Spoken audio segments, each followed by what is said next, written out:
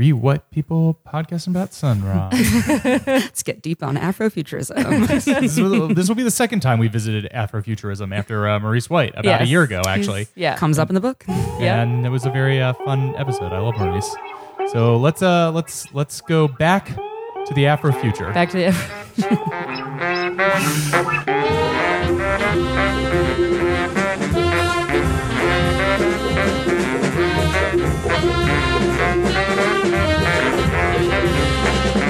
Hi, welcome to And Introducing, a podcast about words, about music. I'm Chris Wade. I'm Molly O'Brien. And introducing the original jazz man from outer space, it's Sun Ra. Prolific composer and performer melded musical experimentation, technological innovation, and cosmic philosophy over decades of experimentation with his legendary orchestra and its ever-changing lineup. And today we'll be learning all about sun and jazz and Egypt and space and time and the cosmos and the void through his biography, Space is the Place, the lives and times of Sun Ra. Wow. Did you say orchestra? Orchestra. That's a strange pronunciation of This ain't orchestra. no normal orchestra. Ah. But first, let's introduce our own guest. She's music industry enthusiast and professional. It's Hannah Silk Champagne. Hi, Hannah. Welcome to the show. Hey, great to be here. Yay. Yay. We like when people are both professional and enthusiastic. It really helps with it, right? Blends my two interests, being professional and being enthusiastic. A professional enthusiast. Well, yeah. Well, not necessarily an enthusiastic professional, but a professional about what one is enthusiastic about. Who among us is An enthusiast. an enthusiastic professional? Truly. Yes. Yeah. I would say that I got where I am by being a very enthusiastic amateur. Likewise. Yeah. I like to wake up on the right side of the bed and go to work and say, can't wait to tackle the inbox today. It feels good Feels good. and I like it. I can see the contempt seething through your eyes. So Hannah, you suggested this book, right? I did. Yeah. Yeah. So what made you want to bring this book to the and intro mics? Bring the void to it introducing. Yeah, bring the void to the mics. Well, it's a book I never read and have wanted to. Great. This is Great This excuse. is a great Bucket excuse to list. read Motivation. books.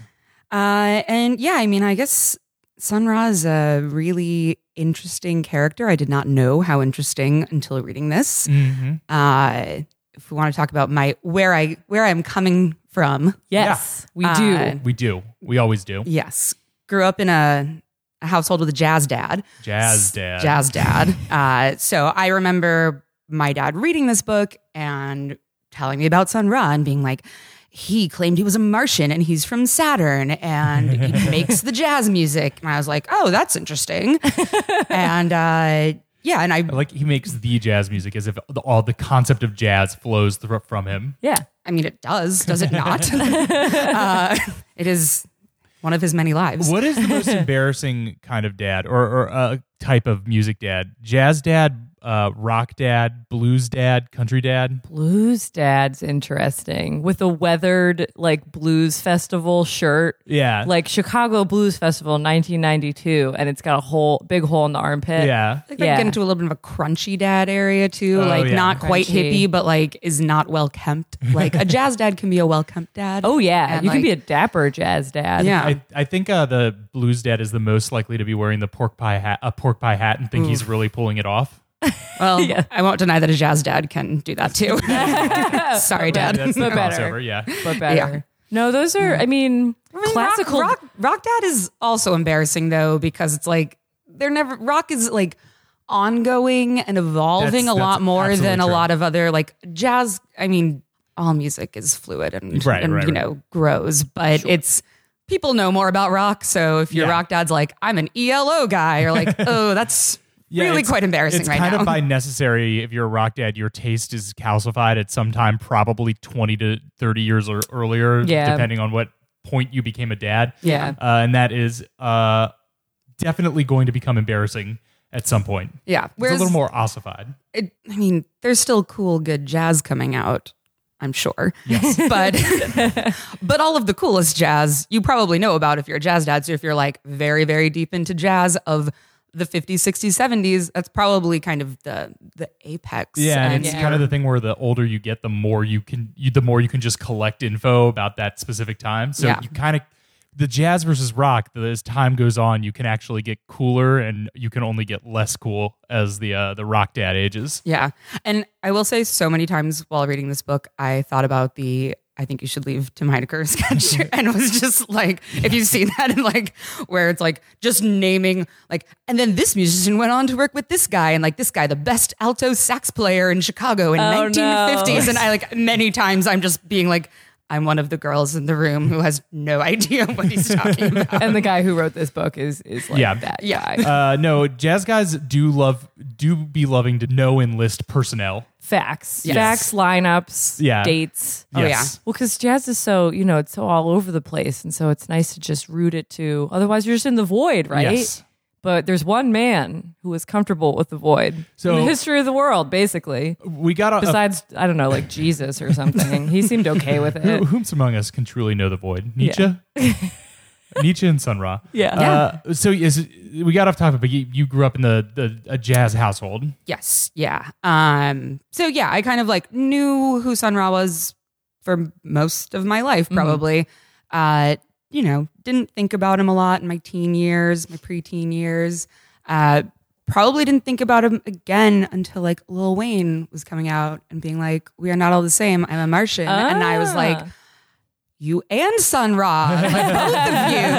And that kind of just became like a thought that stuck in my head. And I think, with a lot of the resurgence that jazz has had over the last, popular, more like indie mainstream kind of resurgence, he's come up a lot more. And I think people just sort of, his work resonates a lot more. So it was interesting to kind of look back and yeah.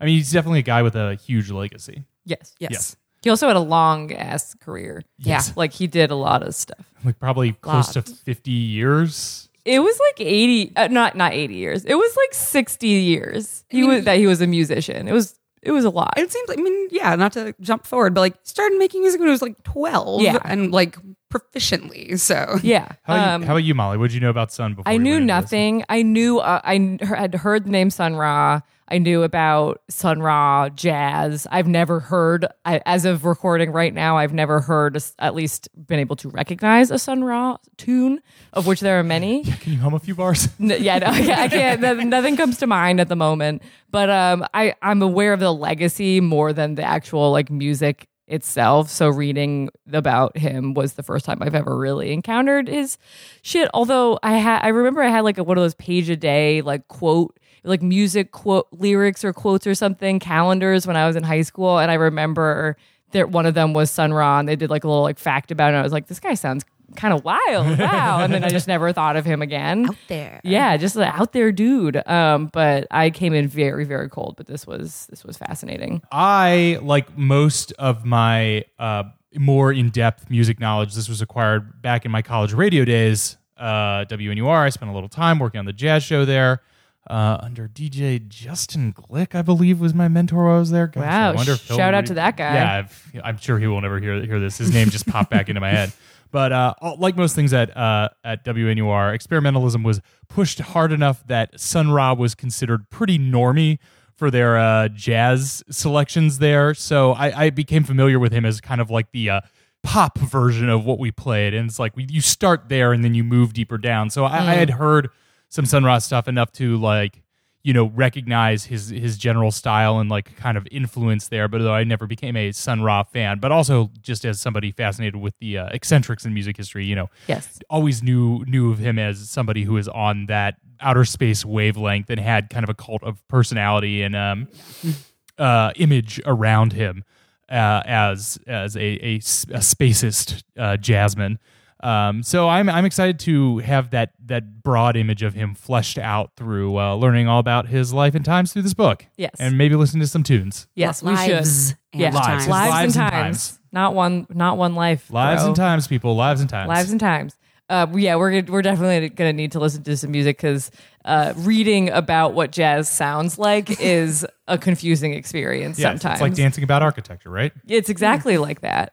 That's so apt. Did you come up with that? I don't know who came up. Should we look who came up with that? It's probably like a pretty decent sized guy, a bigger guy. Mark Twain, inventor of all quotes. William Shakespeare. This is like a long post on some kind of Medium like blog. I'll get to the bottom of this later. No, someone's capitalizing on the SEO of that quote. Well, good for them. Yes, get those display ads going. Yeah. So let's talk about Sun, whose name. I mean, you could argue what is his name, right? Sun. So he was born Herman Poole Blount, but by the 50s, his official name was Lusoni Ra. That's LE space SON apostrophe Y space RA. That's his illegal name. He was born on May 22nd, 1914. Gemini. Okay. Big old Gemini. Gemini energy. Woof. With the double numerics, as is pointed out. Yep. He was born in Birmingham, Alabama. Not sure if you would be familiar with this, but being a black man born in 1914 in Birmingham, Alabama, it's not great. Not good. Not good. Not a good start. So I just said that sentence, right? Like he was his name and he was born, but that's not quite accurate for Sun Ra. Because, quote, at the heart of everything that Sun Ra did or said was the claim that he was not born, that he was not from Earth, that he was not a man, that he had no family, that his name was not what others said it was. So this is a guy who he basically, like when later someone asked him about like being born or like where he was born, he's like, birth is the beginning of death. A birth is a place for sleeping. To be earthed is to be buried. Like, so this is like, he's not really relating to the ideas of being like born or dying in the same way that you or I, perhaps. He self-identifies as a mortal being beyond beginning and end. Yeah. Yeah. I don't even know if mortal would really qualify in his definition of his being, but yeah. So maybe it's an oxymoron itself to say an immortal being beyond beginning and end. He is a being beyond beginning and end. But when he says like he wasn't born, he arrived. Sure. And so when you die, you leave. Mm-hmm. So that's some sort of beginning or end, maybe. This is just one stage in a continuation. And this is all we could talk about, just this for the rest of the I'm time. happy to go deep on this. We are recording this the Monday after the first two Democratic primaries. Mm-hmm. The world has been introduced properly to the Marianne mindset. I feel like she and Sun probably would be able to communicate a lot with each other, but might have same vibrational frequencies. I feel like she could go to his shows and be like, I come home and be like, that was kind of interesting. Yes. Well, I mean, I feel like she would hear him speak and be like, oh yes, I agree and understand this, and he would hear her speak and be like, not even close. Yeah. They could have a somewhat coherent conversation. Yes. So Sun, I'm just going to call him Sun, even though at this point, I guess he's still Herman. Sonny. His great aunt Ida bought him a piano when he was 11. He started writing songs and poems shortly thereafter. He could start sight reading music shortly thereafter. He was composing full arrangements. Like he was kind of a prodigy. He's like a savant. It seems like he can like kind of immediately understand music. Yes. Yeah. Right. Understand. I think that's a good word to use. And so in the 20s, like he went to see traveling dance bands. That was like a big thing, big bands. That was also I should reference the person who wrote this, John F. Zwed?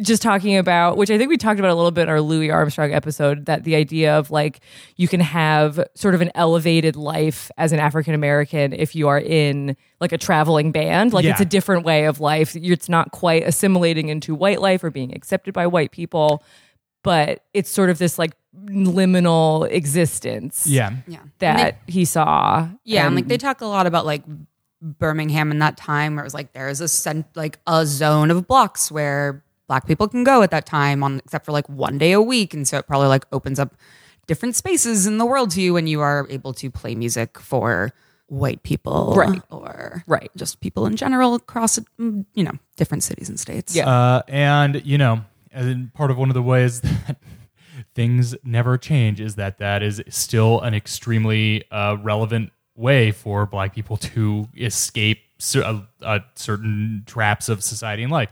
Weren't you talking about how Vince Staples very openly is like, oh no, I just do music to like have a career and not be like poor and trapped in inner city anymore, right? Yeah, no, he's. I mean, who knows? Like everything, I guess he could say you could take as a little bit of trolling, but I do believe him when he says he's like, no, music just happens to be the way that I am making the most money right now. Like I might pivot to like sports commentating if that ends up being like more worthwhile for me. Mm-hmm. He could totally do that too. Yeah. He'd be great at it. Sun Ra could never. Sun Ra I would like to hear a Sun Ra sports commentary. That would be like, someone would be like, oh, and Johnson has caught the ball from Phillips, and Sun Ra would be like, what is ball? Like, what does that mean? It's What round. is the bulb not but traveling through the void from one solar cosmic being to another through the basket that represents the Has he beginning not and end. he just become embodied the planar entity of ball catching? Right. Ball is life, but Ball. life is not ball. Yes. Anyway, he was noted in high school for having a huge appetite for books, and he did a lot of reading, which he did a lot of reading at a time when the library was segregated, and he had to basically knock on the back door of the library and like ring a bell and wait for someone to like deliver him books. Like, y'all got those books? one book, please. He was discussed to be a valedictorian of his high school, but he, quote, had no interest in it because he said he wanted nothing to do with leadership. So, well, for a guy who ran a like 40-piece band for like 30 years, we'll see about that. yeah. But he's like a reluctant leader. So, it's a big challenge for him. Yeah. Yet an intellectual. Some are born into leadership. Some have leadership thrust upon them. Some emerge as leaders from an endless and constantly shifting void of chaos. Ooh, yes. The latter. So he's playing piano with various touring bands and local bands. He's in teachers college for a little bit, but he leaves after a very intense religious experience. And this is either in 1937 or 1938. I also want to go back to, I love that he gets a scholarship to the teachers college and he's in a band, and then I like it's like the whole band got scholarships and all went to the college, and he's like, fuck, I was doing this to get away from the band. Yes. I don't want to be in the band anymore. Yes. Like, I want to go to teachers college, and then they're like, sorry, you're the school band now. Yes. And then he's like, They just fuck, they like drafted a band. They were like, this school needs a college band. Yep. All these guys. yeah, he's like, I want to be a teacher and go to teacher college. And he's like, cool, but you're also in the band and all your bandmates are coming with you, and now you have to stay with them and you're not escaping them. But Even this like, education comes with a job. yeah, but I forgot about that. That was very good. Like, fuck these guys. So yeah, he has this vision, and just to compress what he was quoted as saying the vision was, he said, "Spacemen contacted me. They wanted me to go to outer space with them. I landed on a planet that I identified as Saturn. The spacemen told me to stop teachers training because there was going to be trouble in every part of life, and I would speak and the world would listen." So he came home from teachers college because of this. Wow, that's really... Wait, 1937 or 1938? Yeah, so just a reminder, because I honestly had to be reminded, is that we weren't in space then. And like, we kind of weren't close. Like, we were just, I think we're still figuring out the whole plane thing. Yeah, even... that made me think of like when the idea of science fiction gets injected into culture, and the War of the Worlds radio broadcast was October 30th, 1938. Yeah. So even if he's... We'll take him at his word that this is a genuine religious experience, but then maybe suppose that it was something influenced by society or culture around him. He would be at like the cutting edge of like sci-fi, aliens, space exploration, even if he is absorbing that from like culture and stuff. it's noted a couple times that this is like before the first recorded UFO sighting, before the first claims of like alien abduction. They later like go through an area where like the second or third people had claimed to be abducted by UFOs, and like there's all these. Yeah, it's so he's definitely early on the abduction UFO trend. The absolute bleeding edge of thinking about spacemen. Yes. It was not remotely, I don't think, in any kind of like wider cultural context, especially in like Makes any Birmingham at Teachers College. When did he first did he like write about this or speak about this? Yeah, not until like years later. I can't remember when that quote was from, but he said the biographer said he kind of referenced it like it was a consistent story, that like it wasn't like he was like fucking with people, like that was kind of one of the main backgrounds that he gave people about his life, is that he went to Saturn. So that happened.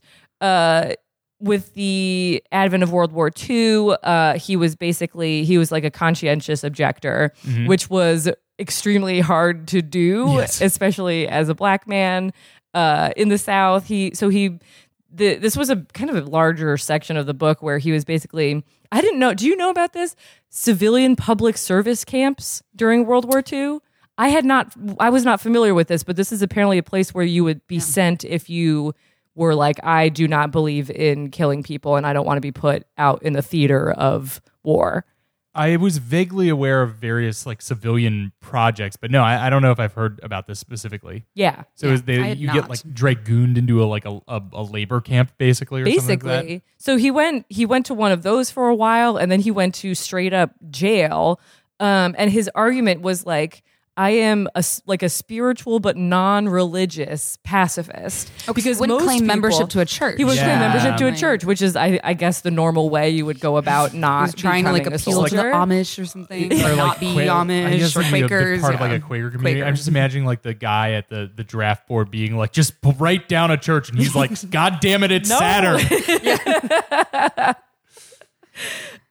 So he's like, I would rather kill myself than be at this like book doesn't make the camps out to be that bad. I'm sure they weren't that great, but I'm like, I don't know, man, just do a couple years. Yeah. Just, and better than farm. jail. Like, yeah, I guess I'd rather farm than go to war. That sounds way better. Make corns, not war. Yes. Grow corns, not war. So he was eventually fully discharged. But the book said he came back changed. Like this experience really changed him because I guess he was completely, I don't know how much trust he had in the government at that point, but I think he came back being like, there's not a place for me like in society, basically. Yeah, I feel like having a intense coercive experience with the state is like a good place for a traumatic or a dramatic shift in your life. Well, I feel like the weird thing is that he was dealing with like the people on the ground at like the draft board, but then he was writing to like kind of higher levels of government, being like, I feel like you understand me. They don't understand me here, but I'm appealing to your better senses. And it kind of worked. Yeah. Like, because he did eventually get out by doing that, but still, I don't think he likes bureaucracy. Because, again, the guy behind the draft board office, doesn't get Saturn, but a guy a few levels up, he probably got it. Yeah, he knows. High-minded. So he comes back in 1946. He moves to Chicago.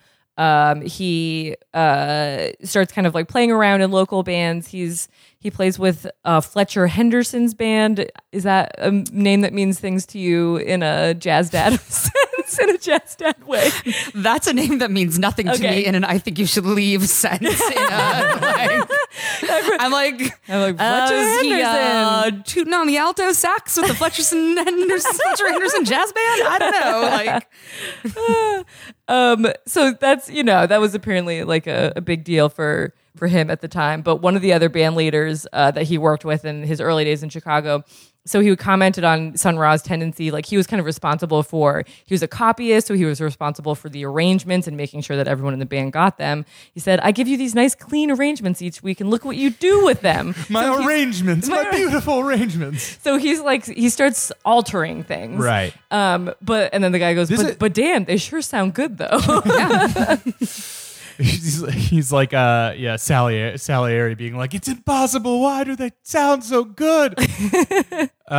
This is like the time to be a musician, a black musician moving to Chicago. He's like really in the cauldron of jazz music, right? Yeah. Yes. But it sounds like it's not necessarily that easy to like get paid work. He worked in a strip club for a while, off and on for a bit. Like that's where like this like the times of his life become very. Cause I'm like, oh, you've been making music forever. You've been in bands for forever. Like, when are you going? Like, I think you're successful now because you're in Chicago and you're playing. Like, you're he's starting to build the orchestra, but.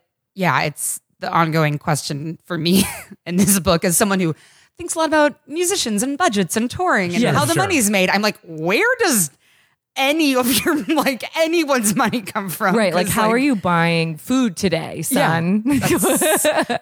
Yeah, we can dwell on that for like the rest of this entire book, but yeah, I mean, it's definitely like a fertile time for sure. And he's there, but he's like in it, but he's on the fringe. I don't know. Cause he's not willing to, he's not going to play the game. My guess is that he is resistant to conforming to anything. Yeah. Which I imagine like all these, like a lot of art-based systems, you basically like there's probably a fairly rigid system of dues paying and like, subjugating yourself to like artists who you think can use you properly and better you in material ways and then move you up certain realms of experience and professionality.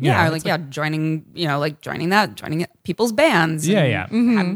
But yeah, he's a creator for the creator. So he's very reticent to do that. Yeah. But yeah, it's, I feel like this is when like, I want to say like John Coltrane starts getting referenced where I'm like, I know that jazz guy. But like, it's like, it seems like people will come over and like listen to him play at his house or like watch his rehearsals at his house. And they're like, ooh, you're really doing something. You get it. But he's not like getting it in the money sense. Right. He's not commercially successful. In every kind of era of jazz that gets talked about, like in the 40s, like with big band, and then it kind of evolves into rhythm and blues, like he sort of participates and then but not fully. He's never like one genre guy. And then like bebop happens, he understands these constructs, but he is not like delved into any single one of them. Actually, one thing that was referenced is he works with Wynonie Harris, who we referenced in our Music and Labor podcast, who was like an OG rhythm and blues singer. Okay. And so like Sun will work with these people, but he doesn't ever inhabit their world. Yeah, the music union's a big thing like throughout the book. Yeah. It's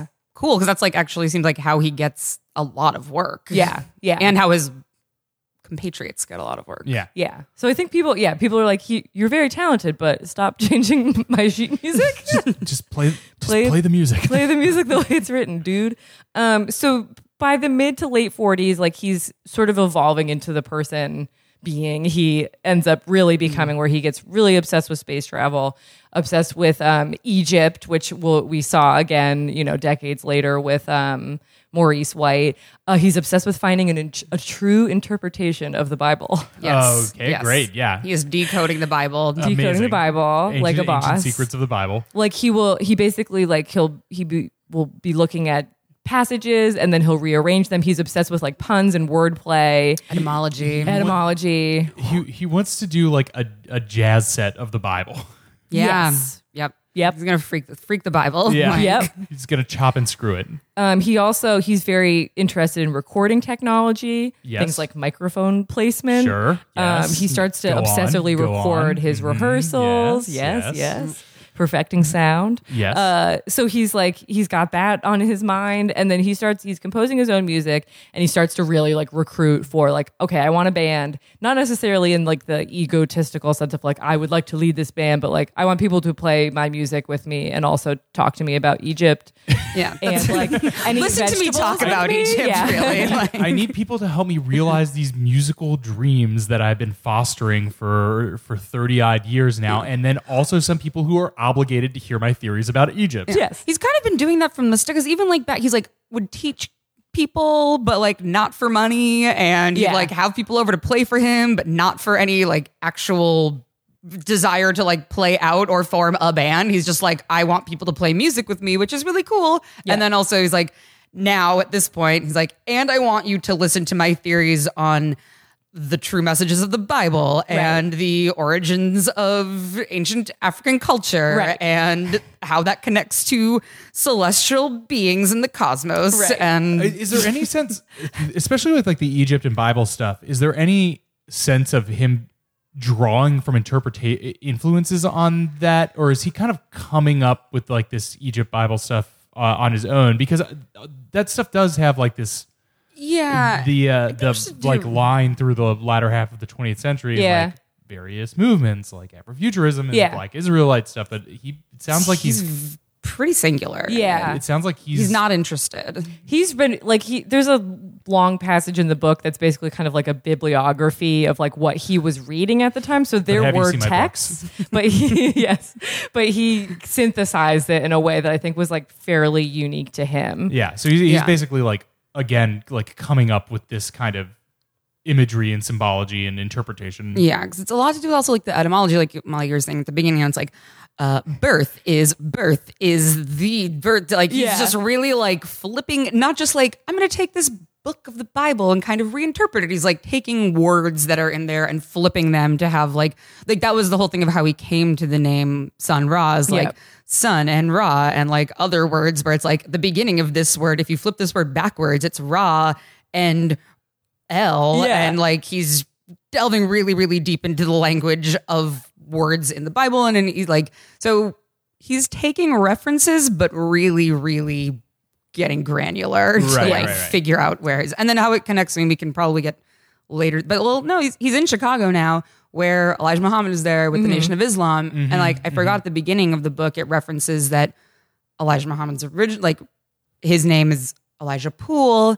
And other people were like, oh, his name is, his middle Herman name's Poole. And also like, so there's a lot of connections drawn between him and the Nation of Islam for like many reasons, because they're really, really close in many ways. But in one way where they, that I was reading this book in the park and I had to stop and be like, Sun Ra does not fuck, because it's just talking about some of like his very like he just like abstains from everything, which is like a tenet of the Nation of Islam. But like they're into very like conservative dress, and he's into really wild dress. So they diverge at many points, but are also draw on a lot of the same ideas and from a lot of the same like early African like Pan-African thinkers. But it's not quite the same. But he's like developing these ideas on his own. He doesn't have any friends. In the part, not really. In the parts where they talk about like those similarities, or like that they've at least like literally spoken,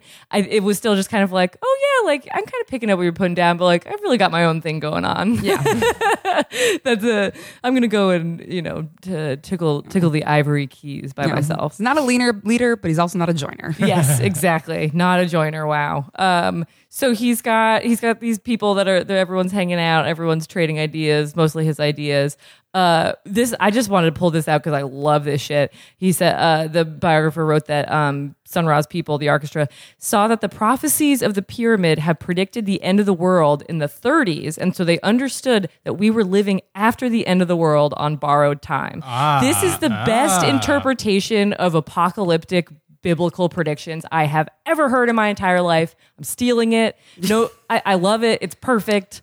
You know what? I mean, if I could put too more fine of a point on that, I think if they had said the 30s, that's fine. Look, if I was them, I would just move back a few years and be like, the world ended when the atomic bomb went off. Like, that is a really good time to say the end. Yeah, 0 hour. That's the beginning of the countdown to year zero, and now we're living in the negatives. Yeah.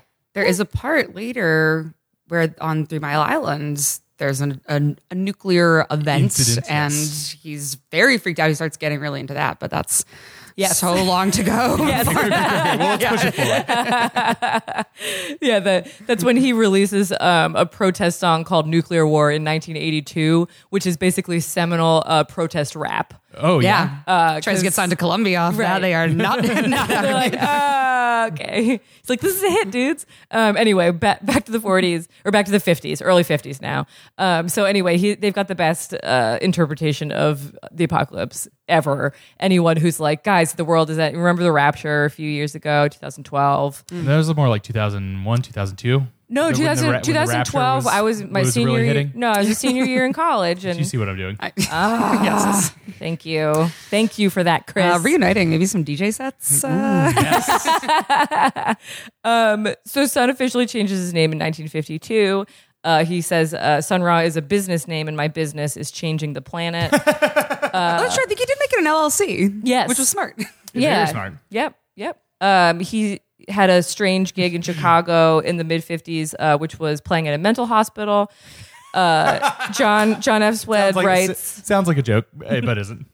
He shares this anecdote a lot. Son does. He says, while he was playing, a woman who it was said had not moved or spoken for years got up from the floor, walked directly to his piano, and cried out, "Do you call that music?" And he was like delighted by this. So, Yeah, that sounds great. yeah. Success. That would be one of the greatest accomplishments I could imagine. Making a catatonic person walk again from pure hatred of my music. Yeah. Or maybe curiosity. I don't know. Right. So the official orchestra is formed in the 1950s. You know, it's orchestra. It's an ark, like Noah's Ark. Like he's got his whole little like wordplay for why he's talking Ark of the about Covenant, it. Yeah. Yep, exactly. So he's at this point, he's a leader, he's a band leader, he's a teacher. He's having these rehearsals. He's having random musicians come in, often musicians who are also kind of on the fringes of who can kind of participate in this musical society. And just some of the examples of how he's coaching people. He'll say, he was talking to I think some sort of horn player. His name was Jackson. Jackson, play all the things you don't know. There's an infinity of what you don't know. Another time he said, you know how many notes there are between C and D? If you deal with those tones, you can play nature, and nature doesn't know notes. He would also instruct people to play music in certain ways by saying, play that apple, play the warmth of the sun. Do you know how water feels? Play that. So like he was not, notes. Yeah. Yeah. It's like the Montessori education of instructing an orchestra. Yeah. So he's like, I will write all of these parts for you all, and then don't play them. Just feel them. Just feel them. Exactly. He had obviously such high turnover in his band because gigs were scarce. Getting paid regularly was incredibly scarce. You'd always have these insane rehearsals that aren't really great for everybody's minds. Right. Yeah. They're ongoing for forever. Sometimes he said, Look, I may not be getting paid for this, but I'm also being told to play Sky. Yeah. yes, right. So I'm losing my patience here. It's kind of a hard. I feel like you can go one or the other. Yeah. Sometimes if people wanted to leave the band, he said he would encourage players to take their parts with them, and then he would write new ones so that arrangements would evolve over time. Yeah. I thought it was a scene where people were like, "Hey, son, I got to get out of here. I'm leaving." All right. We'll keep working on that part with you. No, I'm leaving. Yeah, just keep that part with you. Keep going. But no, he's like, no, if that guy's leaving that band, I'm writing that part out of the band. Yeah. Whole new part for that. Yeah. George's part, dead to us. Yep. Don't even think about it again. George's part, canceled. Now, Robert's part is my new best friend. Are you going to mention Pat Patrick? Because the only Sun Ra fun fact I have is about him. Please share. Please share. So he was one of like the players that he started playing with in Chicago, and he's like incredible. I think he was like an alto sax player, and he left at one point to like get married, and Sun Ra's like, how dare you be with a woman or get married or find love outside of music. And he like comes back, and he's basically one of the longest standing players in the orchestra. And his son was the mayor of Massachusetts. Wait. Deval Patrick, the governor of Massachusetts? Sorry, yes. Sorry. Oh, shit. The governor of Massachusetts was the son of a long-term orchestra member. That's crazy. And that guy, how do you know how he was as governor? Like any signature? He's pretty good. Yeah. But he's also like, he's like a mainstream Democrat dude. He's like somebody that like the Pod Save America guys love. Yeah. Which is hilarious because I've just been going through this list of all the like mainstream lib people who have like radical parents, like Pat Patrick, Deval Patrick, who very well might have run for president this year. He was like on the short list. What is a short list? Pete Buttigieg's dad was a Gramsci scholar, like a socialist scholar. Kamala Harris's father was a Marxist scholar who has disavowed her views. Marianne Williamson's dad took the family to Saigon, in 1967 to teach them the horrors of American imperialism. Like all these people have like way out parents and then become like mainstream Democrat. Well, not Marianne Williamson, but the other three are like squeaky centrist mainstream DNC guys. That's just another one to put on the list. Yes, add that to the list. And like I don't know, Pat Patrick seems like he's like in and out of the group. but he's Yeah. very, very important to it because he's Yes. super talented. It doesn't really, the book isn't about him. So I don't know how but it's like you have to be really into all of Sun Ra's teaching in theory to even Yeah. be a part of the orchestra at all. Because otherwise, it's not like you're in it for the money. Right. You're in it for the Totally. art. Yes. I'm just thinking That's my fun fact. That's amazing. I'm just thinking about like my saying at one point, like talking to our friend Matthew and saying like, oh, like if I have kids one day, they're going to disappoint me by listening to some like terrible music or whatever. And Matthew's like, no, your kids will disappoint you by joining the army. Yes. Like things are going to always swing the opposite pendulum nothing from where you can parental, do and there's to- nothing you can do about it. Yeah. So that sounds like that's kind of like that guy. Should we finally listen to a Sun Ra song? Yes. Let's do it. I've got the first album, Jazz by Sun Ra. I believe this is like 1957. I'm just going to pull one off of here at random because since I do not know this album track by track. I'm torn between Brainville and Street Named Hell. And I'm going to go with Street Named Hell. Cool.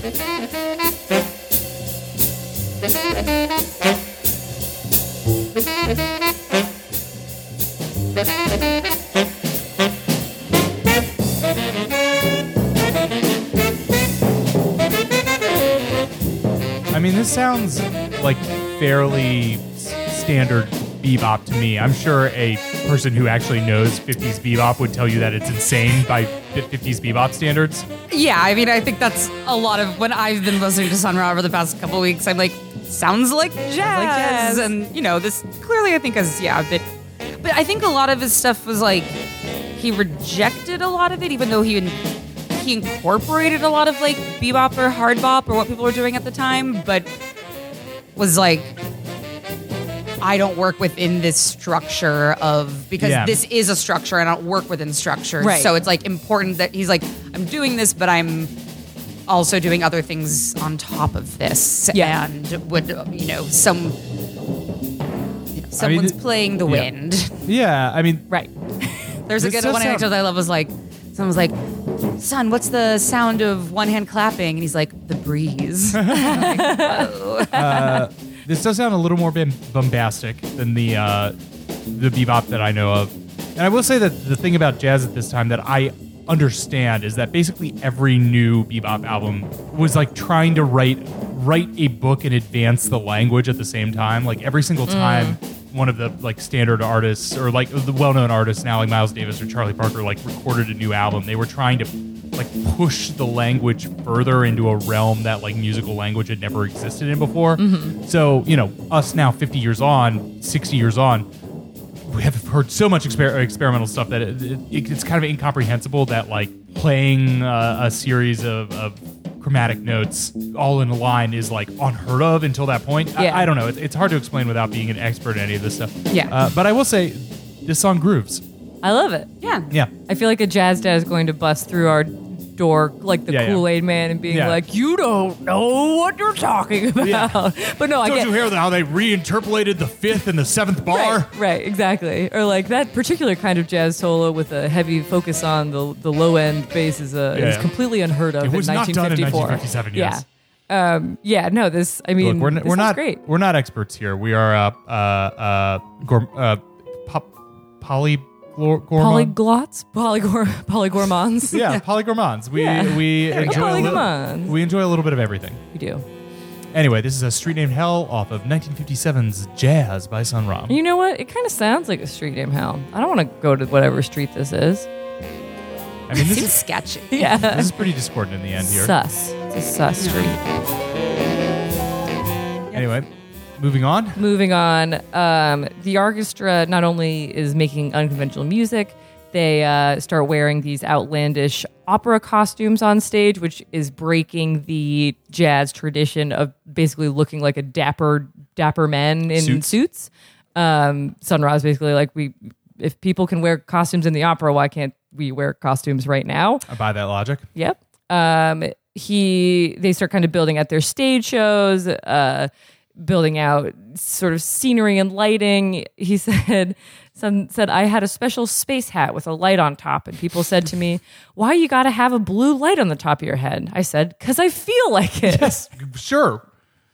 fuck it. Yes. Fuck it, dog. Life's a risk. Yes. And then I feel like that kind of stuff, again, still is like everything is, even if jazz, we understand it as like being very experimental, everything is very much bordered by convention. Yes. And, doing something because you feel like it is simply not done. Yeah. Band moves to New York City in 1961. Great time to move to New York. Maybe Yes. the last good time to move to New York. Yeah. Well, Unless- yeah, actually. Heroin was still extremely cheap. Playing the Yeah. neighborhood game. Oh, nice. They started, I just love this. They started performing at things like Jazz and Java nights at the East Village Theater that was hosting film You showings. cats heard about this new thing called coffee? Coffee. It really, when it's like talking about the coffee houses, I'm like, I didn't even think about how they did have coffee then. Yeah. Like, it's, They had one kind. yeah. No mochaccino, no frappuccino, no Al Pacino. No Al Pacino. That's a What the callback to fuck? last episode. For regular listeners, we hope you'll be rewarded. They also play at this bar called Slugs, which they're a long-term musical residence Sure. of Slugs, and they say Slugs is kind of a, you could see anyone there from other like rock musicians to drug dealers. Like it's kind of an anything goes village. Yeah, this is like early days, Lower East Side and West Village. Bohemian. Yeah. Yep. One night at Slugs, a A man. very Is young. that the one where they're talking about it's like, first it was all the drug dealers, Yes. and then all the musicians come there to get the drugs, Yes. and then it just becomes the musicians, Yeah. and that's where they hang out. Yeah. And all the drug dealers are like, man, this place used to be cool before all these lame musicians started hanging out here. Man, that mixing my business and pleasure. I just wanted to hang out here while I had Yeah. my off times before, between selling the drugs. And now I got to sell the drugs at the place that I have fun. This They all sucks. leave. Yeah.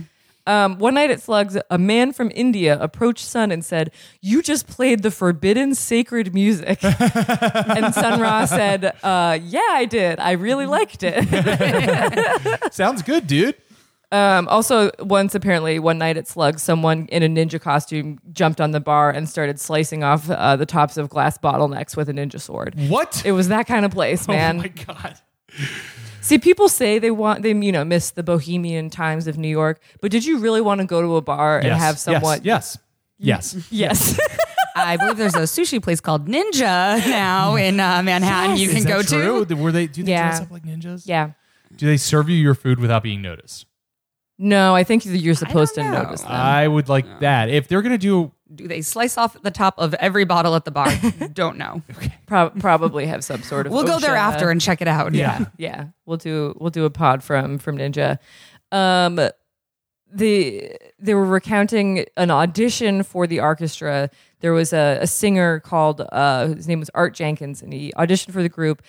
And Sun asked him, he's like, "I need a singer who can do the impossible."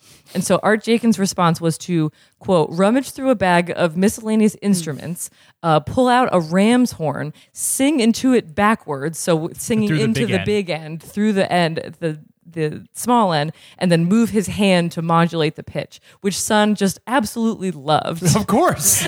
That sounds great. So that's just an example of like the kind of level that people are on Right. at this point in the 60s in New York. Like people are doing the impossible, Right. singing into horns and out of horns. The biographer writes, "The performances were growing longer, the rhythms wilder and more complex, and the soloists were being encouraged to go further beyond their means." Should we try to find something now? I've got Sun Ra live at Slug Saloon in 1969 pulled up. It's a Nice. little further. So this might be at the end of the. That's fine. Probably the best we're going to get. Yeah, I think it is the best we're gonna Let's see. get. I'm gonna pull into the middle of this and see what it sounds like. See now, We're we've getting weirder. escaped the conventions of bebop.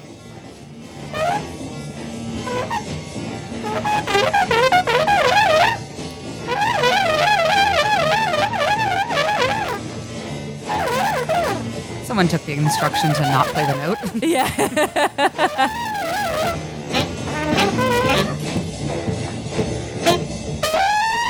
I mean, the amazing thing about all this is remembering that it's fairly precisely orchestrated. Right. It's Yeah. an arrangement. Well, there's so many times where it's like the like a sixth grader could do this or like Yeah. whatever, and he's like, yes, they could, but they couldn't write it. Yeah, Like, Yeah. A sixth grader could do this, but could they repeat it? yeah. Yeah. Although sometimes I think he's like, we couldn't repeat this. Yeah. Well, I mean, as with all jazz, it's like a mix of composition and improvisation. Yeah. And in that sweet middle spot, that's where the magic is. That's where jazz the void. is. That's where the void is. That's where the void is. I mean, this is fairly discordant, but as jazz gets even more and more avant-garde, I mean, this is still in a pretty sweet spot of being like, okay, I can follow the rhythm, I can follow the melodies. It's chaotic, but I can like track it, you know? Yeah, it's like if you've heard like a. Well, so I believe he named Pharoah Sanders. Yeah. And like, well, if you listen to like Pharoah Sanders or like any jazz saxophonists, you've heard something like this before. Yes. Sun Ra, live at Slick Saloon, 1969, 1970. Cool. Cool. Cool stuff. I like it. So I want to talk about money again because I do think money to me is important to this whole tale too. Specifically, one thing I find fascinating is that kind of by the 60s, kind of almost in spite of themselves, in just kind of by sort of not beating people into submission, but by just being so consistent in their weirdness, they develop an audience. Like people actually care and they're interested in seeing them. And so in the 60s, so much of their performances seem to be subsidized by like public organizations and, you know, private or like nonprofits, colleges, like grants. So Princeton brought them there to, Sure. like they sent them to Princeton. I mean, they brought 10 painters with canvases on stage and they were painting while they were playing jazz. I mean, you can't judge Princeton's taste too kindly because they also brought us at Chapo Trap House. I think it's more just an example of how a place that's just like fat with endowment can endow the weird. Yeah, no, that's great. I mean, and I think that like even before that, when it's talking about like Amiri Baraka and like this organization that he starts in Harlem, because like Sun Ra's kind of downtown, but he's also involved in like the Harlem scene uptown, and like they get some like Lyndon Johnson government grants that help them. Like, so there's like a lot of, again, like tertiary involvement with like Black Panthers and just different like Black like nationalist kind of movements that they kind of are given money to do performances because they're so representative of that like culture and like that belief system. And so I think they live like with the Black Panthers for a while, but they're not getting government money at all. But like, there's like that. And like, and I think when it's like, oh, and finally, like they can play all these college gigs, which is still as a music professional. And still where people are like, I can go play some college gigs. Sick. Like that's where I'm going to make money. And then I can also play in like some random town or at some DIY venue or whatever. Totally. Another gig that was interesting to me is they went on a tour, like a week-long tour of New York State colleges funded by the Esperanto Foundation. Oh, yeah, that was weird. So like that's back a thing. When people were really trying to make Esperanto a thing. Yeah. Yeah. Oh, wait, because I'm actually pulled up to a page about ESP, which actually releases tons of like crazy music. I literally have like this second. Oh, the label like, ESP? Yeah, which is founded from the Esperanto Foundation. I forgot that ESP standard for the Esperanto. Oh my God. So like that happened. There was a show. You know who was really into Esperanto in that era? William Shatner. Oh. He was like a big Did he Esperanto learn? guy in the late 60s, early 70s. Like I think during the Star Trek days. Oh man. Being into Esperanto in the 60s, I think is just a very like you say that and it's like, oh yeah, I get you. Yes. I get your whole thing. Yes. Yep. The people they recorded, it's like Timothy Leary, William Burroughs, like Ornette Coleman, Pharoah Sanders, Charles Manson. Yes. Right? Yes. Well, talk about my college radio days. ESP was one of those labels that if you were rooting through the stacks and you saw the ESP label on it, you're like, oh, this is going to be good and weird. And like pull that immediately and just see what it is and see what's on it. Yeah. Sun Ra wanted to play with 10,000 musicians in order to, quote, melt all the atomic bombs. But instead he played with 100 musicians in Central Park, which was also subsidized by some sort of like national, like New York State Council for the Arts grant or something. So he's playing all these kind of amazing things. 100 guys. All right, here's a check. Yeah. But so that's how he was kind of floated through. If only he had that new millennium startup mindset. He was like, look, we got 100 guys, and it went well the first time. We just got to scale up 10,000 guys, melt all the atom bombs. I'd say he had not, because he had his own label, which I think is super interesting. And like I was mentioning, like the El Saturn records or discs, I don't know what they were calling it, but like his own label, which was like one of the first, like, if not first, like African-American owned, like independent label, one of the first like artist owned labels. Yeah. But also I'd always known as a like Discogs surfer that his has extremely rare records, and reading in this book, I'm like, oh, that's why, because you were printing like 100 at a time and like maybe mailing them out to people or maybe not. And so they don't have a very, I mean, again, with the money, don't have a very cognizant understanding of how money works or business or anything. But would you say it's not mindful? It's definitely not mindful. Wasn't for some of those record releases? Wasn't he like people were hand drawing covers? Like it was real, and some of them real are like, zany, honestly, very zany. Yeah, and like some are like something volume 1 and 2, but it's labeled as 3 and 4, or like it's like they just drop them off or send them to stores, and they're like, we're not sure if this has music on it or not. But right? Like, yeah. So I'm like, well, at least you were on ESP, which, as weird as it was, legitimately made records and didn't just like maybe make records that might be warped or not, and were drawn on. And I mean, super cool. That would be great to own one. Yeah, no, I imagine the whole kind of trail that Sun Ra left with his record label and because he was so prolific in recording and yet so random. I don't know, when I was pulling up earlier, when I was just like, oh, can you stream Sun Ra? And boy, you can. Like, I don't know how many albums are on there, but it's a fuck ton. That just reminds me of the like James Murphy internet seekers who know every good album. Like just being a Sun Ra fan in, say, the 90s, when I'm pretty sure the biography was written, was an entirely different experience that I involved much more like crate digging and hunting down and trading. And I don't know, I'm sure there was some sort of fan club. I will say I am on YouTube right now. And I don't know if this is official, but there is a page called Saturn Archives that appears to archive most Saturn releases. Wow. Going back to Sun Ra and his Solar Orchestra. This is Other Planes of There, 1966, full album. This appears to be one of those hand-drawn covers. So, like, this stuff is all on YouTube. Yeah. Yeah. I mean, yeah, it's crazy to think how much, because I think there was like somebody bought the Saturn catalog or something. I think there was one time where it was like a big record label was going to put it out and then they backed out, but there's probably a lot of stuff out something there. Like Soulways or something would like put this out or something. I don't know. It was like I think it was something like, he thought there was going to be like $1 million PR campaign behind it. But yeah, so well, the stuff is all on YouTube if you want to check it out. I mean, yeah, it'd be crazy to see his like bootlegs, like if people are doing like tape trading of Sun Ra shows versus Grateful Dead shows. Right. That would be pretty crazy. Right. There's a lot of good stuff on this page. Terry Riley. I might link to this YouTube page just to like go through if anyone has interest to like go through and check out this stuff. And it appears to go all like through all eras and stuff up to even like recent things, semi-recent things. Anyway, this is more 60s Sun Ra.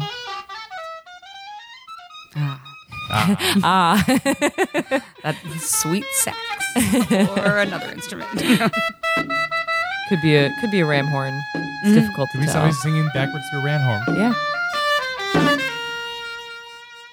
Oh yeah, speaking of just hearing the horn and drums, I think by the 60s, he basically wanted everyone in his band to double as a percussionist. Okay, like whatever sure. you did, like you also needed to be able to bang on some drums whenever Sun wanted you to. Yeah, if you're not blowing, you're pounding. Yes. Ain't that the truth? Yeah. Something Sun Ra never did. Right. Yeah. This Sun Ra is one of my favorite categories of musicians. That is he's like a vegetarian before his time. Maurice White, I think, was also a veg as well. He had a weird diet of some kind. He was into beet juice and stuff. Yeah, it's juices. funny, like all these people are technically, right in that like it's eating vegetables is generally better for you than eating meat. It's better for you. It's more morally correct. No, vegetarians and vegans are definitely correct. Yeah. But it's more fun the other way. Yes. Yep. So who's It's like to the say the who's moon correct? soup that he would make. Moon soup. Someone was like doing a cookbook of musicians' recipes, and he would make a moon soup, but he couldn't give them a recipe because it was like, oh well, it's like peppers and okra and blah blah blah and like other vegetables, but also like a certain amount of sincerity and love like in it, like you know, like again, you cannot really replicate a Sun Ra thing, including his moon soup. Yeah. Make the soup more like the moon, man. Now What does want that the- mean? now I don't know. want the moon soup. Sun Ra would The know. moon soup. He would know.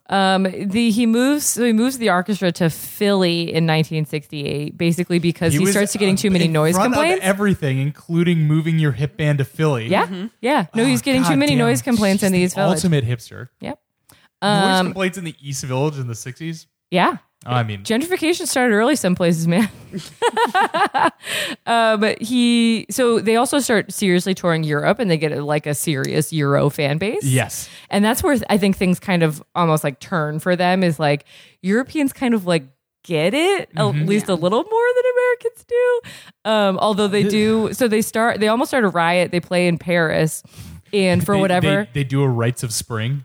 Yes, that's basically reference. They I can't remember why, but the security at the theater isn't going to honor everyone's tickets. They're only going to honor half of the tickets. Yeah, there'd been like a bombing or like something bad Yeah. happened at a theater quite recently, and it was like It is look. It is Le Bam. 1968. We just had the uprising. We haven't had one since the Paris Commune. Things are rough right now.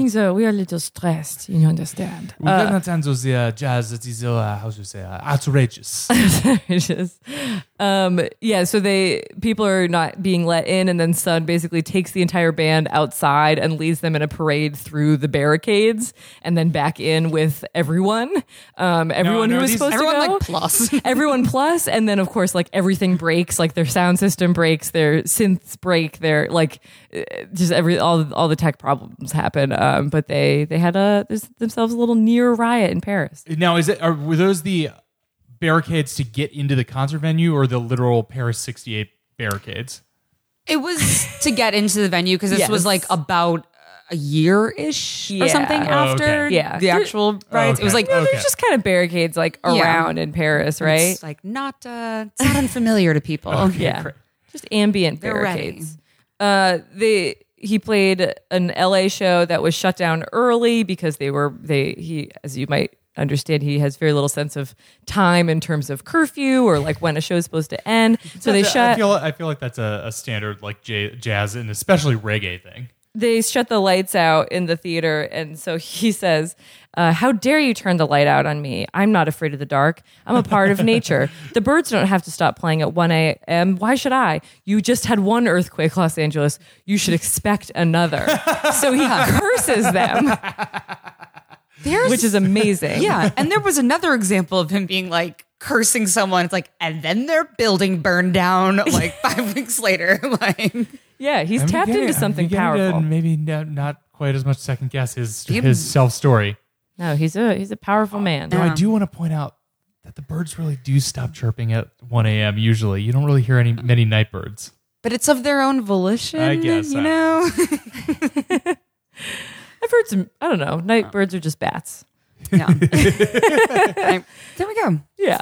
I will say, I feel like it's around this time that in the beginning, I'm very like, wow, I am on board with you, Sun Ra. You are super like otherworldly intelligent. You have this like a big thing from his like, is dedication the word I'm looking for? Like discipline. Discipline is like a whole thing for him in his life. And like, it feels like at some point where all this is happening, I'm like, you're kind of losing the thread with me because of how, and I think other people are starting to know him more and they don't, I'm like, I'm with you. I've heard your backstory. I'm not like against you. I don't question anything, but also you feel a little less disciplined and you're maybe more into like the costumes and like the theatrical elements of it and still the like 12-hour rehearsals and all that. But it's like seems a little more loosey-goosey and a little more cosmic. It's like almost like the 12-hour personally- rehearsals are like for the point of being the guy who does 12-hour rehearsals rather than the need for that kind of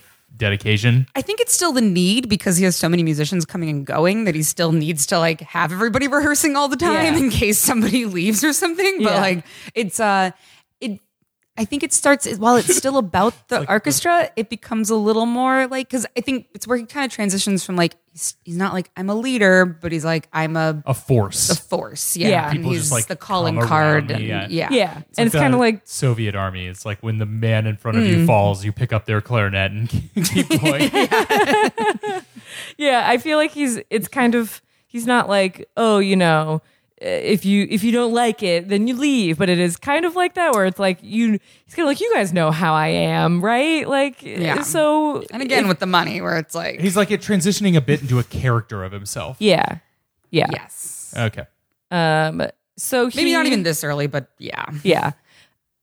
He became, in the early 70s, he got a sweet job at UC Berkeley as a lecturer. Okay, cool. So this is just another example of kind of this like subsidized, like specifically black thought of being like, well, you know, the civil rights movement, like this is something that I think America is at least starting to value more on the intellectual side, even if they're not necessarily treating black people as human beings. And so like, sure, you can become a professor. He was in Teachers College. It truly was a great society program. I'm kind of not kidding. This is like the kind of thing where part of me is like corruption is good. Like there's a kind of corruption that's just like I would, as a leader of a certain kind, I would kind of promote that's just like money kind of on government trees for weirdos like Sun Ra to be able to like shake off and go like do their own thing.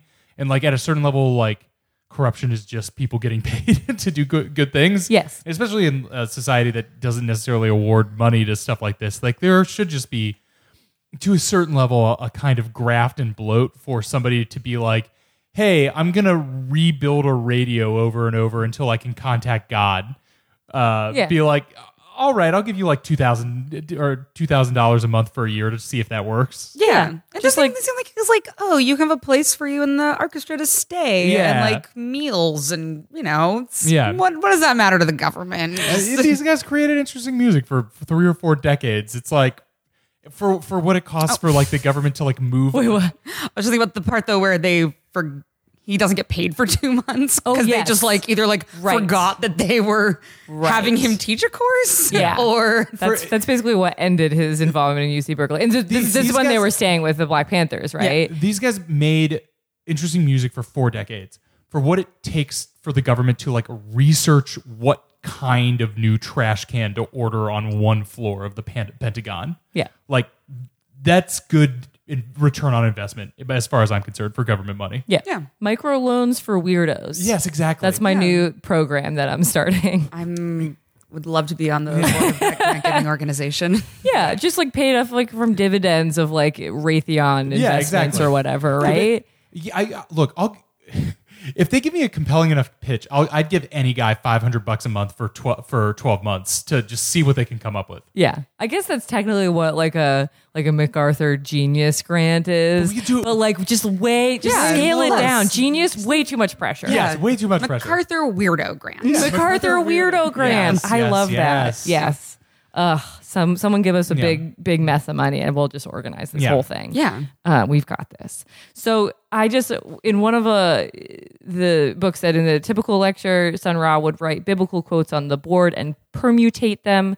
So rewriting them, transforming their letters and their syntax into new equations of meaning. So he's still stuck on this Bible stuff. Imagine being in this class and like... Well, he's like, I don't know. I did this like 10 years ago, 20 years ago. I can just talk to a bunch of college students about it. There, Yeah. Just playing all the old hits.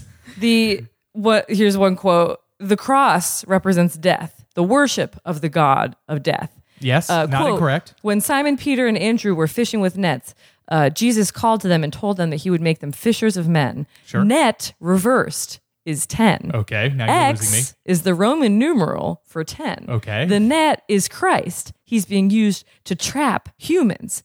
Xmas is a mass for the dead. Can you imagine being in class? I mean, I'm just trying to take notes on that and being like, what? But the thing is that like that's so perfect because it is like a weaving in and out of things that are literally true with utter nonsense in like a good like cult leader way of just like confusing people. Like Christianity is a death worshiping religion. That is like literally the central symbol of the entire thing. He's right there, and then he's good up into the net reversed is 10. And I'm like, all right, well, I don't think that those linguistic things have any similar root. But you're just kind of going with it at that point. Yeah, he's doing a jazz set. He is. I really, like I say, I'm like, he's not a cult leader, but is he not kind of? Yes. He's like the least like leader. He's the leadery. Like his marketing sucks, but like his materials are and also okay. He doesn't take it to the part where he like wants people to like to like give up their lives to him. Maybe because he's happy for people to come and go. He will let people leave. It's not like Scientology. All live with him. It's not. Like, it's very. There is like a communal living aspect to it, but like by merit of or by how much space they have, they can't all live together because they don't have that much space. It's because he doesn't fuck. He's a perfect cult leader because sex isn't involved. Yeah, they're on a higher not a sex plane. cult. Yeah, so I think that really helps. The most kind, or possibly the most dangerous, would be incel cult leader. Well, Volcel, which is the most the highest level of sexuality, voluntarily celibate.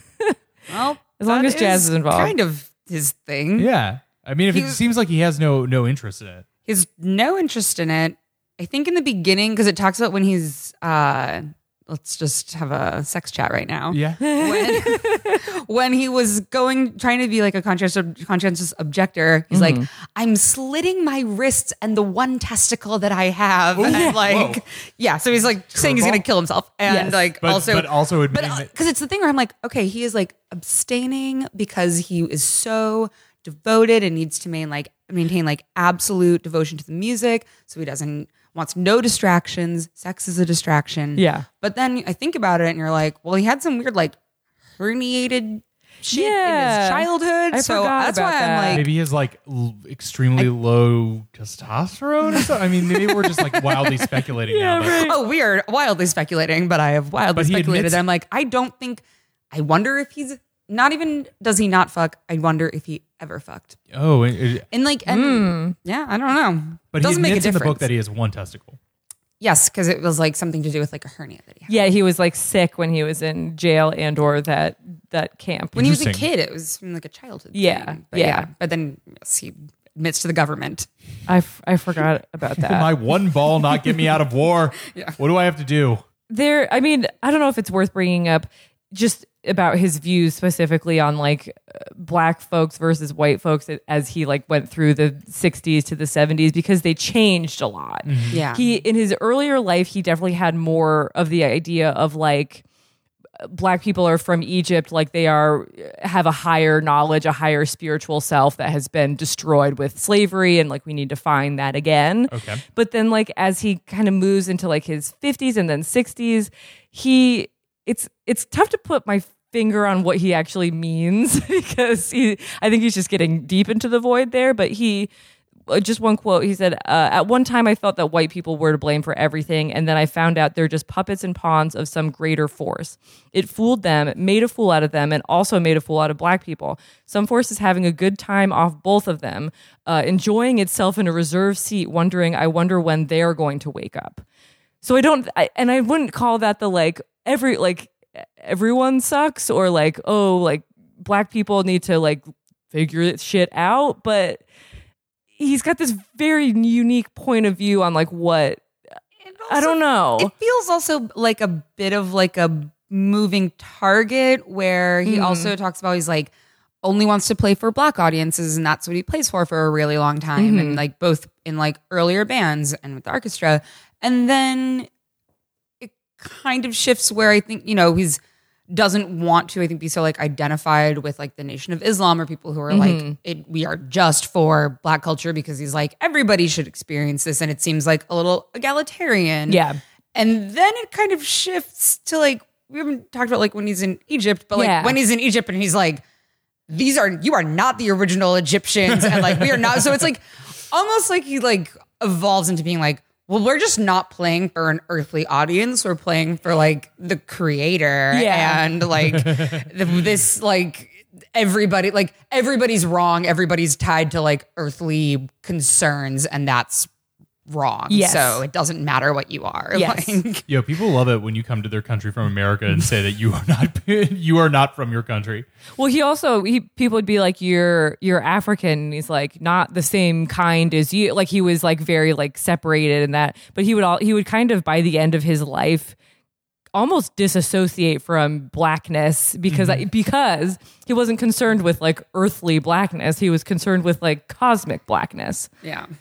It's some heavy shit, man. I can't even begin to pretend to understand I'm English American because I speak English. I'm not African American because I don't speak African. Yeah. It's like, this is some wild semantics, my dude. Yeah. I mean that anytime anyone reads me a quote that says, people are being manipulated, not even the bad people, the white people understand the forces but that they are being manipulated by. I want to be like, are you perhaps talking about the forces of capital? Yeah, right. But I'm like, I think that he's not even grasping towards that. It's definitely a nice thought, but I feel like he doesn't have enough interaction with like literal material currency to even thinks about it. Yeah. Yeah, it's funny that the capitalism, I think, factors very little into his worldview ultimately, perhaps because he doesn't feel the like tug of monetary concerns. He just somehow makes it through. He's beyond. Just has no money. Like, where are you getting your gold flowing capes? And where are you getting your like fancy space hats? Yeah. Like, where did the money for the space hats come from? Are you Like, buying your ingredients for your moon stew? yeah, I'm just amazing. constantly wondering. Yes. Where do you get your costumes? So by the late 70s, Sun Ra and the orchestra are basically recognized internationally as like an avant-garde jazz force. Like they don't necessarily have a lot of money and they don't necessarily have like widespread popularity, but they are respected. They're like a respected, revered group and they can like tour and anywhere, play accordingly. Like almost anywhere. They could play almost anywhere. It's actually said that in the book. They could play colleges. They could play like, any revered theater in New York. I'm sure they could go to like Japan. They did go to Japan near the end of their career. Much later than you'd think, really, considering how like weird how Japan likes weird music. Yeah. Right. They played on Saturday Night Live. Yeah. They did? Yes. Oh, they also... We should you want to pull this up, actually? I'm sure it's in there. Saturday Night Live used to be cool. Well, Back when people didn't know what a sketch show what could do or was or the limits of it, it was cool. I will also say that this is... Oh, go ahead. Here is a Sun Ra on Saturday Night Live. What year is this? 79? Your host, Dan Aykroyd.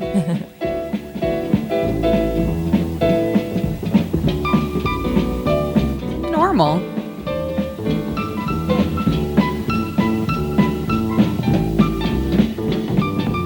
What do you do when you know that you know that you know that you're wrong? Hey, what do you do when you know that you know that you know that you're wrong? You got to face the music. You got to listen to the... Does he have a dancer on stage? He's got people dancing. They're all wearing costumes. He's got people playing drums with weird horn instruments that I've never quite seen before. It's my favorite part of any podcast, describing a video. Yeah. Especially this one. Yeah. Worth looking up. Playing instruments that don't exist anywhere else. and I Yeah, can't- exactly. The sun harp? Worth looking up. Here we go. I see a drum. I know that one.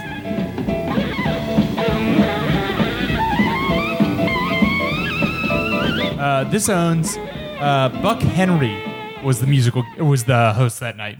Another Yeah. legend. Yeah, sure. Yes. So yeah, they can do whatever they want, but within this like kind of very specific Like, jazz heritage Like sphere mode. of like elite jazz, like critical. And like elite avant-garde. Because I feel like, because I think it's sort of later than when jazz is like, people come out and see jazz. Like people don't come out and see jazz as much.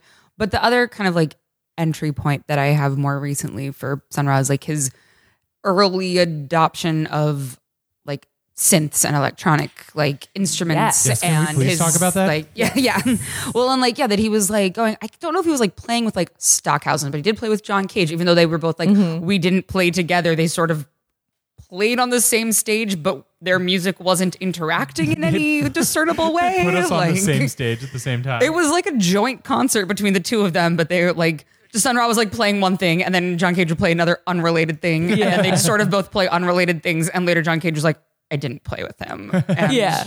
So Why would they're. John Cage disown that performance? That's cool, John Cage. Come on. I mean, I don't even know if it was like a disowning. I think it was more just recognizing like we were not playing together. okay, we okay, were okay. playing like you can be like together but separate. But like, yeah, I feel like those are two like contemporaries ish of his, but not within the jazz world. And that's a lot of what I feel like in Europe why he was much more appreciated. Yeah. I want to bring up just while we're talking about weird collaborations. Yeah. That I also remembered Sun Ra from a TV appearance after you mentioned Saturday Night Live. That I remember that Sun Ra appeared on one of my favorite old TV shows ever, Night Music. Night Court. Not Night. Okay. Night Music. A Lorne Michaels produced night show that came on after SNL for a few years in the late 80s. Okay. Hosted by David Sanborn, who you might know as one of Bowie's long-running saxophonists. And all this was an insane mix-up of totally bizarre musical acts that you would never imagine appearing together. So any given episode, well, let's start with the Sun Ra one. The Sun Ra episode was Sun Ra, the Pixies, Al Green, and Sister Carol. That is The next Amazing. Let's see. The episode before featured LL Cool J, Ray Manzarek, and Elliot Sharp. Wow. I don't know who that last person is, but that's a nice duo. The first two.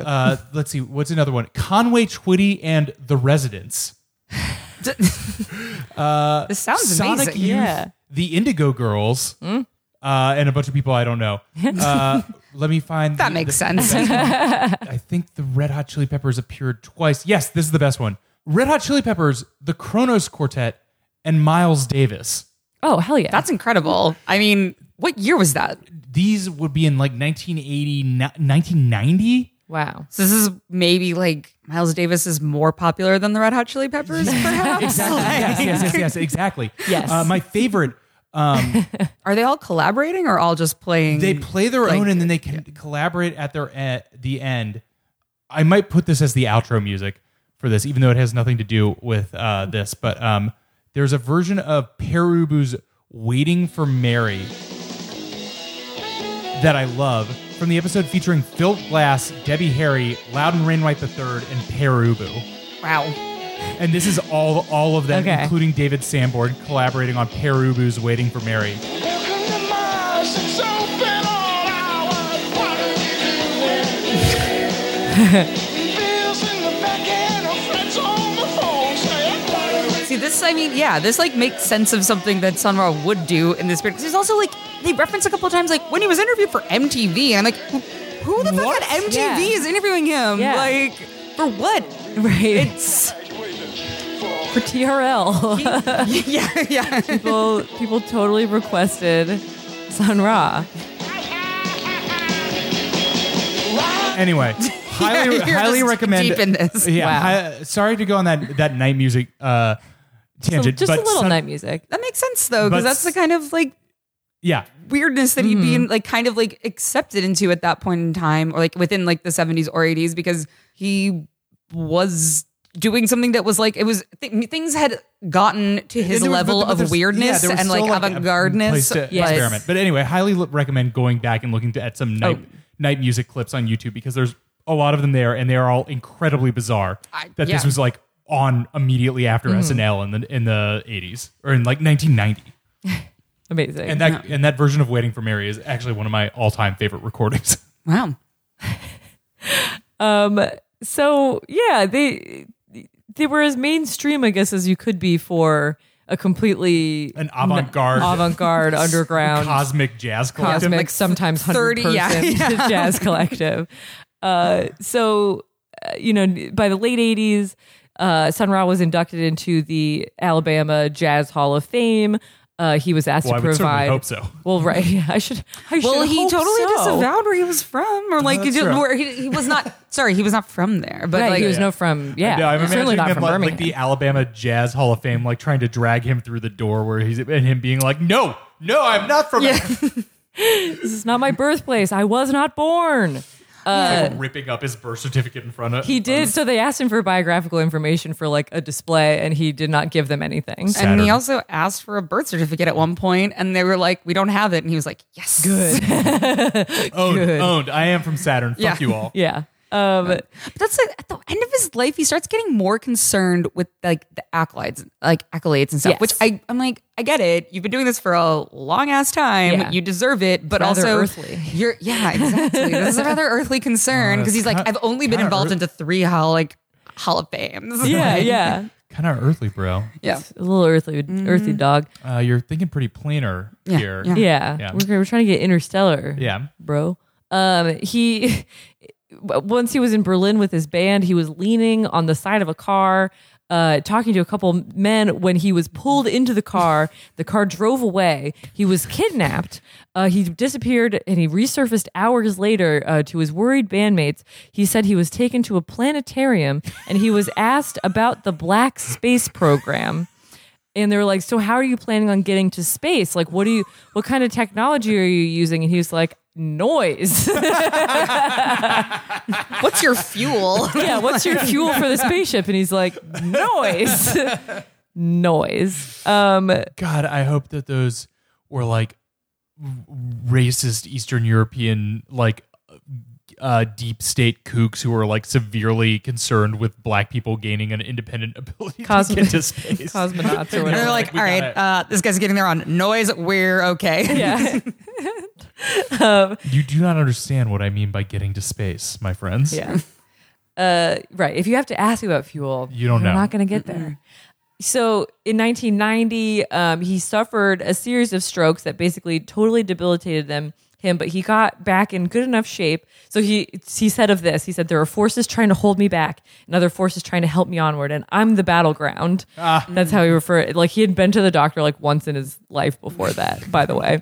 He was not really used to going to the Your body doctor. is clinically a mess. Yeah. But he basically like pushed himself into good enough health to open for Sonic Youth a couple times in 1991.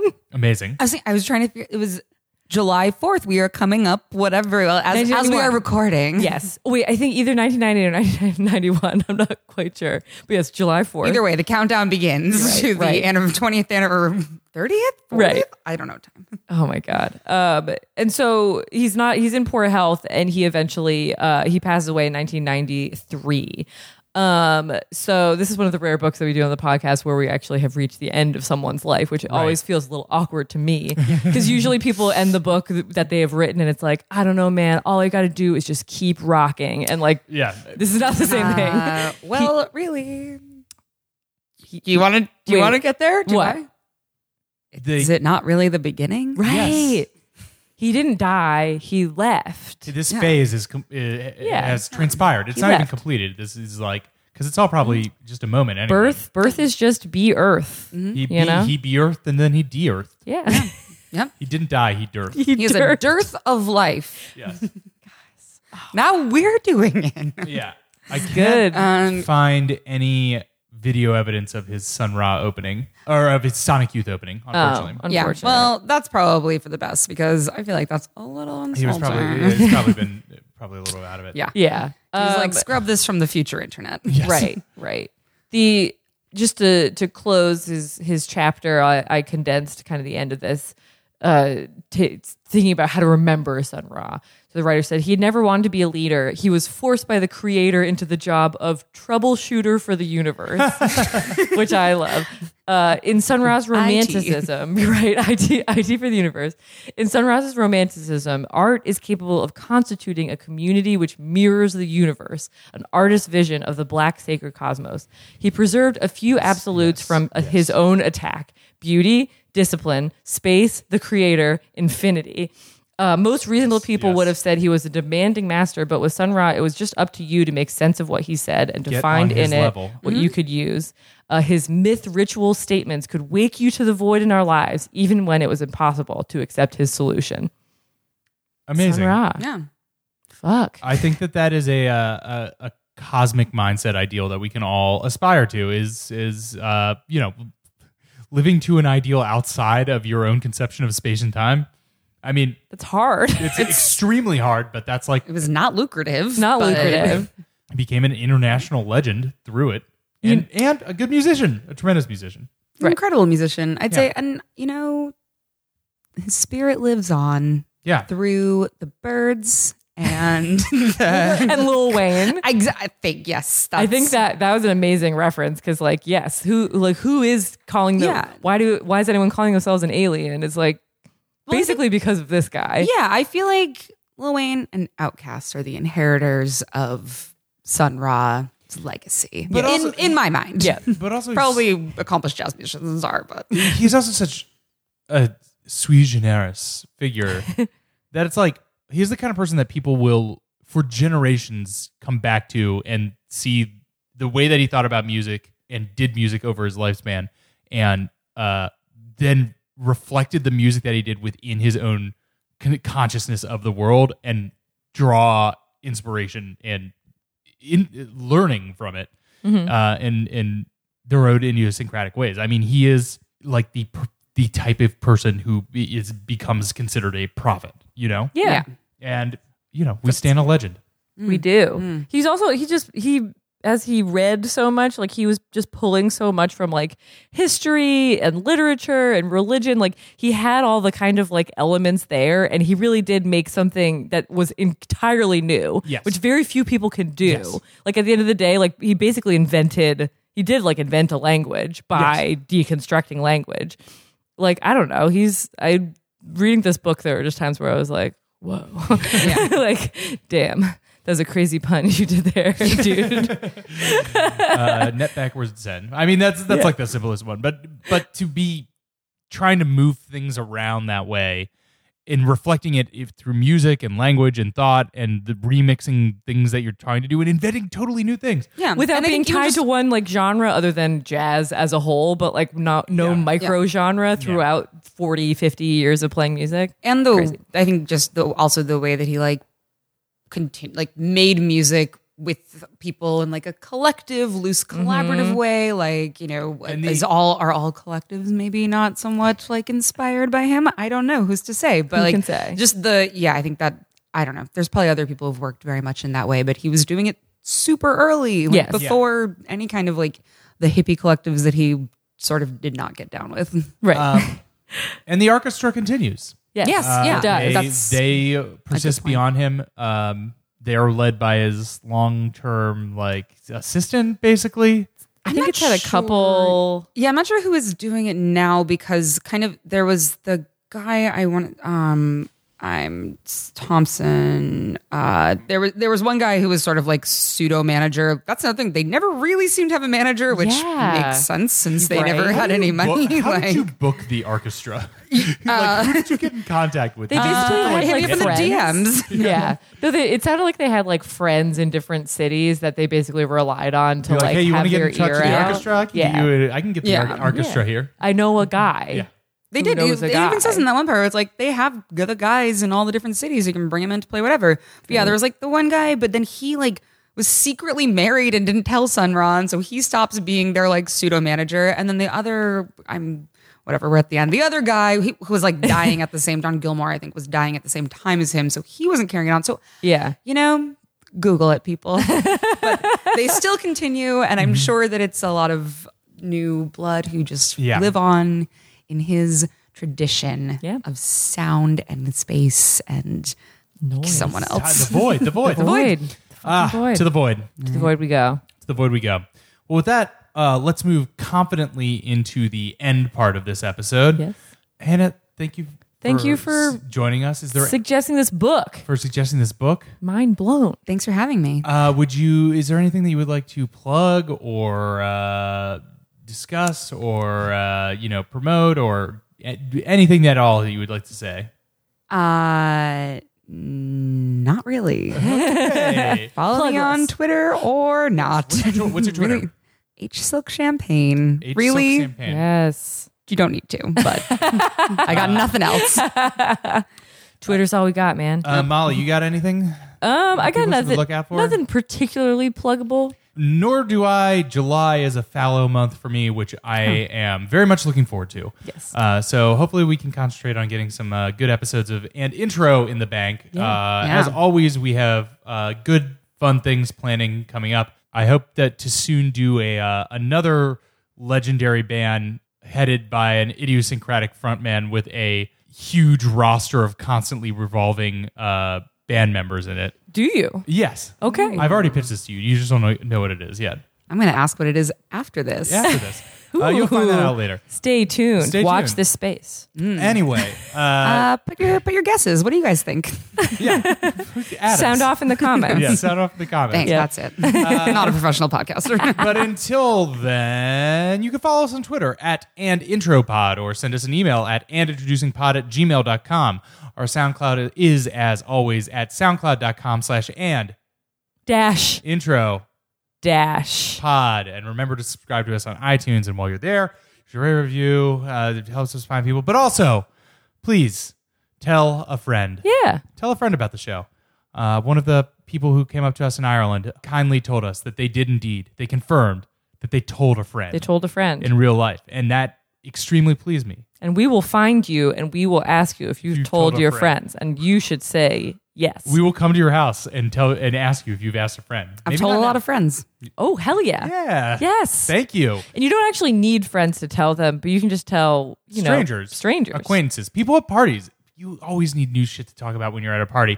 And talking about a podcast nobody's heard about is actually extremely good fodder for a party because everybody's heard of the same 20 top parties. Murders and John, Mr. Murder. It'll die. Me and My Murder. Yeah, Malcolm Gladwell, whatever.